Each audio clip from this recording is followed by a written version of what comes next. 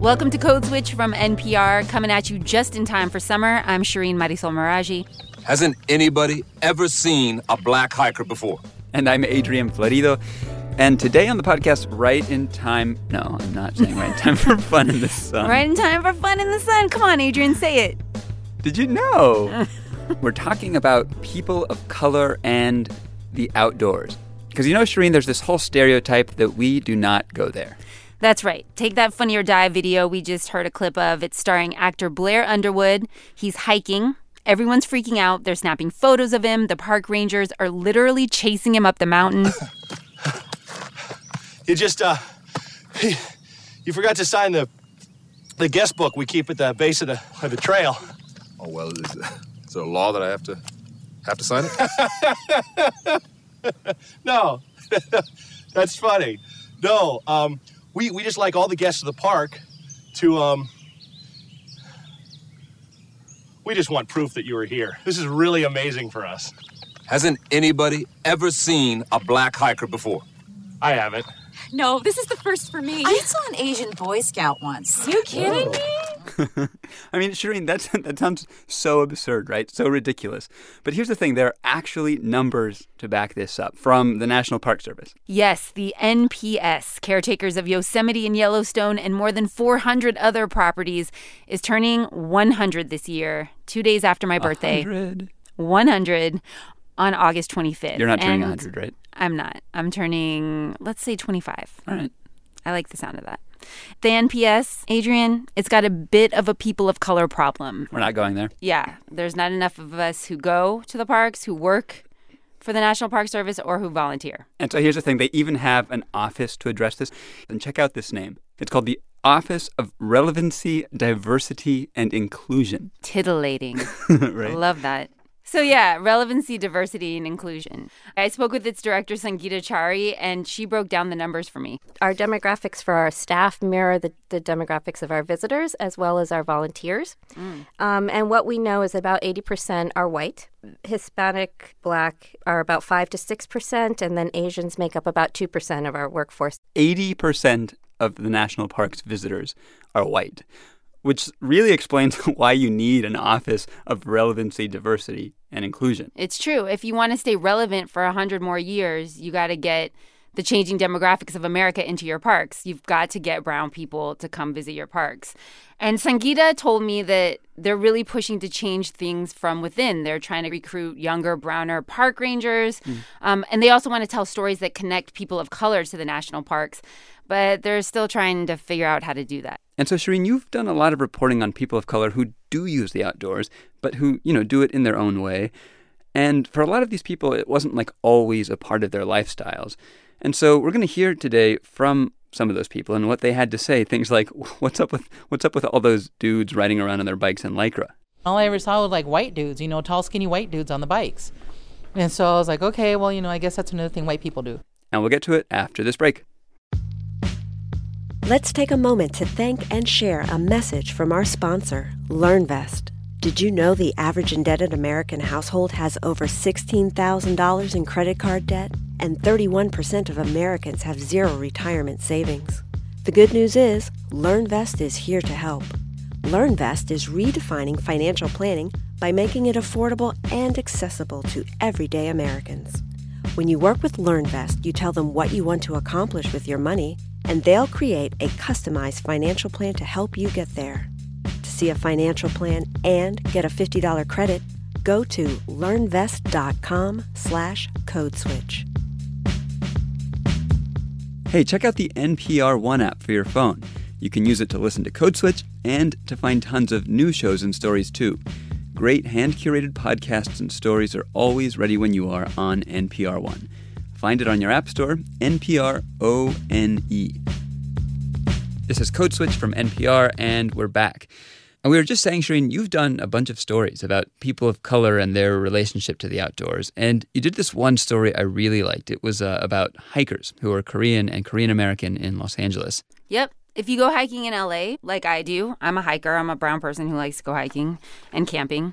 Especially if you go super early in the morning, you are going to run into a lot of Korean Americans on the mountain, all decked out with sun visors and like long sleeves. And they are ready to do battle with the mountain and the sun, which is another podcast for another time. And we will be doing that on Code Switch. What, brown people in the sun? Yes. Oh, yeah, totally. Yes. Brown people and our fear of the sun. Anyway, seeing all these Korean Americans on the mountains in LA busts this whole stereotype that only white people hike.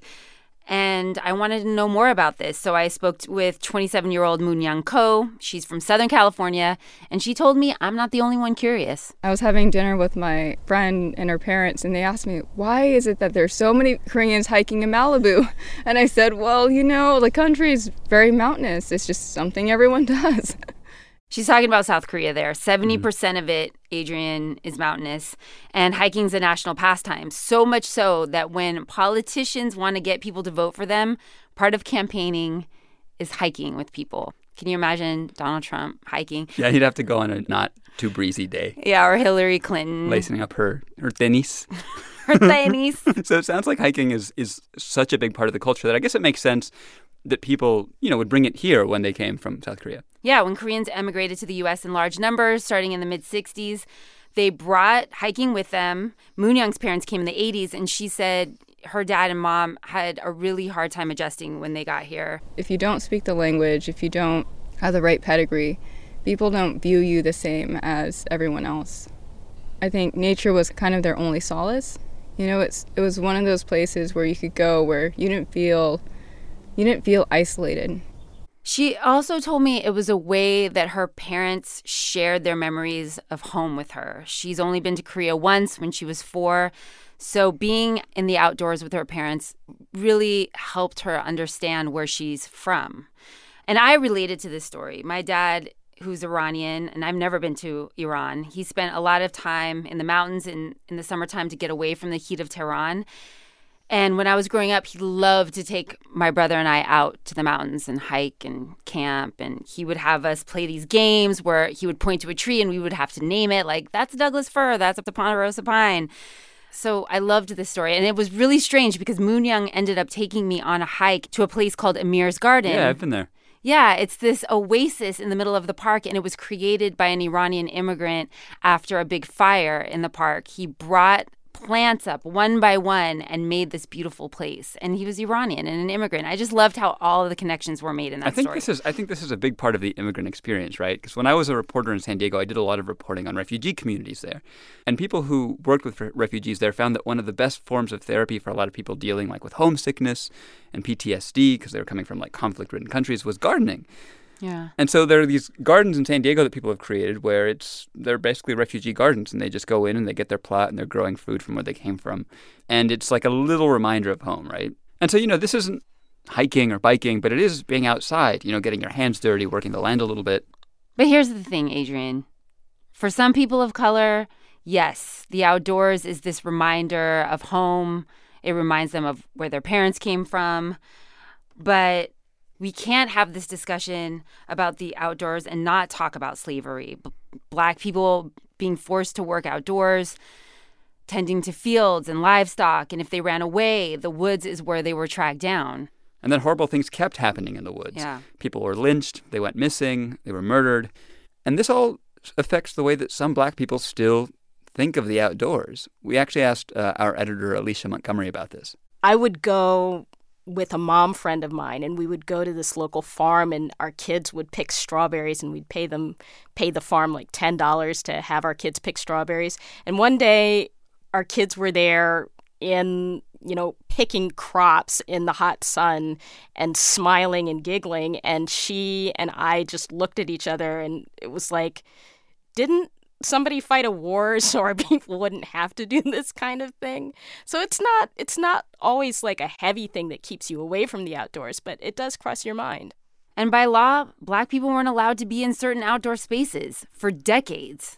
So listen to what Autumn Saxton Ross told me. She's a leader with Outdoor Afro, a group with a mission to reintroduce African Americans to the outdoors. I talk about Swope Park. And so for me, Swope Park is in Kansas City, and there's this park called Watermelon Hill. And so that was the only place in this park that Black people could go to. And so my grandmother even until the 80s, that was the only place that she would ever go, and that was the only place she would ever take me in the park. And I think that's important because, we are our parents or our grandparents. We have to remember that we still have people that by law could not engage in these park spaces. And maybe that's why we have a different definition of nature, because people were restricted. She's talking about Jim Crow segregation. Yeah, and even today there are places where there are rules that might be for legitimate reasons, right? It's not like Jim Crow segregation, but they still sort of send a message about who belongs and who doesn't. Give me an example. Sometimes without even intending to. So I'm thinking of this pool just up the street here in D.C., just up the street from NPR. It's a public pool, and there's this big sign out in front that basically says what you can and can't wear, and one of the things you can't wear into the pool is jean shorts. Mm-hmm. Now, I get that there's a reason for that, right? If you're wearing your jeans all day, you can't go into the pool with them. But if you ever go to a pool in Southern California, lots of Latino kids are in the pool wearing their jean shorts. So if you see a sign like that, it's kind of saying, oh, this isn't really for you. And another example of that, right around the corner from my house, there's this beautiful grass field, and there's a big sign of what you can and can't do on that field. And one of the things is you can't play soccer. You can't put a beautiful field anywhere in Southern California and expect people not to play soccer. Especially the Latinos. So there are all these examples of maybe people of color wanting to go out and do their thing, right? But sometimes it being difficult because of the more indirect ways that we're told you're not welcome here. Yeah, and what we're really getting at, I think, in this whole conversation is redefining the outdoors, what the outdoors means. It's not just mountain climbing, going on long backpacking trips where you poop outside and you have to bring it with you. Is that a thing? I've heard this from people that this is why I've never gone on a backpacking trip. Because you're have to take your poop with you. I think it's environmentally not okay to leave it. I mean, anyway. that makes sense, but it's still disgusting. But we're redefining the outdoors and what that means. And Outdoor Afro, we heard from a member earlier. She was talking about the Jim Crow segregation laws. Yeah. They're all about changing how we look at what outdoorsy means, this definition of outdoorsy. And here's an icebreaker they'll use before going out on a hike. So if you can go around and say your name, where you came from today, and a place in nature from your childhood that is important to you. So again, my name is Zoe. I'm the trip leader. I live in San Francisco. And the Chesapeake Bay is really important to my childhood. Stevon from Louisville, Kentucky, and my front yard in the hills of Oldham County was my favorite place growing up. Tamara Johnson from Atlanta, Georgia, and the backyard behind my grandma's house. Charles Taylor from Washington, D.C., and I'd say Anacostia River and Potomac River. My name is Cliff Sorrell from the Bay Area, California, and my favorite space is my grandmother's garden where I helped her plant. Oh, that's pretty cool. There are those gardens again. Exactly. Those intros are done for a reason, to redefine what the outdoors means. And like you said, a garden is a perfect example of being in relationship with the outdoors. Or your backyard. That is the outdoors. Can we just talk about something else for a second? Can we talk about money? Because we haven't mentioned that yet. For me, every time, even today, every time I go to a national park, I'm really, I got to pay $20 or $30 to get in. It can be expensive to get into the outdoors. If you want to go to official places like the national park, or even if you want to go out and do stuff like hike or camp or whatever, you need all this gear. It's true. And that's the perfect lead into one of my favorite people that I talked to for this whole thing. Her name is Gabby Billich. She's Chicana from Southeast LA. And she was talking about all those ads you see in REI, with the crunchy granola people all geared out with their super lightweight titanium chairs. Oh, in those tents that you can put together in less than 10 seconds. And those special straws that filter your water. Those little aluminum pouches where you just add water and it turns into a turkey dinner. They're not going to show all of us, over there with our, our tire rims and our refrigerator racks, grilling carne asada. They're just not. That's totally a thing. That's a thing. Mexican families literally pull a rack out of the refrigerator and use it as a grill. And let's be real, Shereen, if you're a kid showing up to the beach or to some park and your dad pulls out the refrigerator rack to grill up some meat. Yeah, it's I don't want people staring at us, I mean, I don't care now. Now I'm oh, Dad, why are we taking the grill? Let's take the refrigerator rack. What? Yeah, I guess. Anyway, Gabby actually talked about this. She talked about being the only one, which is the sentiment I think you were trying to get at with the grill thing and feeling a little bit awkward when you were a kid. And she said before she started cycling, she'd walk around the Rose Bowl, the stadium in Pasadena, where a lot of riders go to cycle. And you just hear the whir of just like the peloton, just going by around the Rose Bowl, going so fast. And all I ever saw was like white dudes, tall, skinny white dudes on the bikes. And so I was like, okay, well, I guess that's another thing white people do, And I never really thought. I mean, for me, riding a bike, it was like, okay, you see your homeboys riding around the street and they're little, short huffies or whatever, but I never saw cycling as a Latino thing or like as a people of color thing, To me, it was always, the mammals, the middle-aged men in Lycra, I never heard that. It's all the white mammals, middle-aged men in Lycra riding around the Rose Bowl. MAMILS.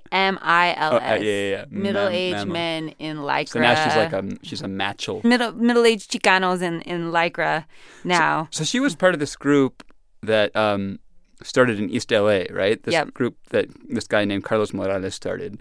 And he is this guy who a few years ago was like really unhealthily large. And his doctor told him basically, if you don't lose weight, you're going to die.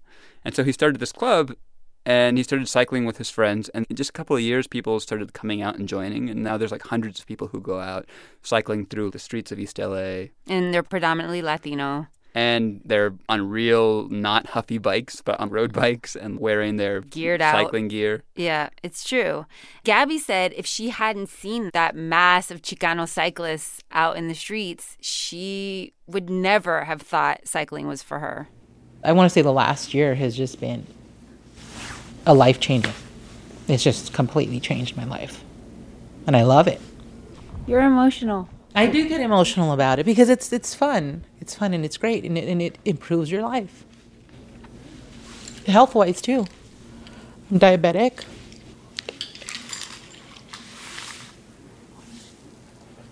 So losing weight has always been a challenge. And it's like, wow, this is fun and I can lose weight. Just hearing Gabby say that makes me think for anyone who says, why does it matter if we do outdoorsy things or don't do them? I think of that and what she said and how her life was totally transformed by an outdoor activity that she didn't even think was for her until she saw herself represented. So it kind of seems like that's the big puzzle that people like Sangeeta Chari from the National Park Service, from its Office of Relevancy, Diversity, Inclusion, that's sort of the big puzzle that they have to figure out, right? Like, how do you get people to start thinking about outdoor activity and outdoor spaces as places that are for them? That are for us. That are for us, right? Yeah. And I asked her about this and why it matters that we do engage in outdoor activities in public spaces and public parks and national parks. And she had a lot to say about it. What I have learned over years is that the natural story is connected to our cultural story, and that national parks are actually a really incredible way to get both in one place. What is it about the natural story here in the U.S. that is so intertwined with who we are as Americans? So I'm pausing and I'm thinking about this in a couple ways. And so I think about the story of bison in this country and our efforts to really help rebuild that population. But that's also that's a cultural story. That's a story about our relationship with the First Peoples here and how we expanded westward. And when you think about whether you're at a plantation house and who were the people that worked the land there and how did that come to be and what has it meant for our country, when you go to a Civil War battlefield and right now, sure, you see grass and it might be a place where you can walk and find comfort, but huge things happen there that have impacted our country and who we are. And what I believe is that by taking advantage of these places and understanding them and where we tie in the land, the water, the animals, the sky, where we understand all of that and we understand the story of the people who passed through that and how they passed through that and what that's meant for all of us is really where I think we start to understand what it truly means to be an American. And what I hope is to inspire people to really take their citizenship seriously. Sangeeta's really thought a lot about this, and you can tell. And I think there's something to what she's saying. Bear with me. This is corny. You're getting a little teary-eyed over there. I just feel like this land is our land, right? It that is. Song? Yes, this land is your land. This land is my land. And connecting to it is a big part of what it means to be American. So if you don't feel like you're a part of this outdoorsy ethos, it's easy to feel like you don't belong. You're not American. Can we go out on that song? Can we go out on This Land Is Your Land? Yes, I think we should. In honor of our national parks? Yes, hit it. Yes. This is the version I like. I think I'm going to have to dance once we're through with this. I want to see that. Para mí. All right. Thanks for listening to Code Switch. I'm Adrian Florido. And I'm Shireen Marisol Meraji, and we want to hear from you. Tweet us at NPR Code Switch. Our producer is Walter Ray Watson. Our editors are Alicia Montgomery and Tasneem Raja. Our podcast drops Wednesdays. Subscribe on iTunes, Stitcher, Google Play, or wherever you're hearing us. See you next time. Peace.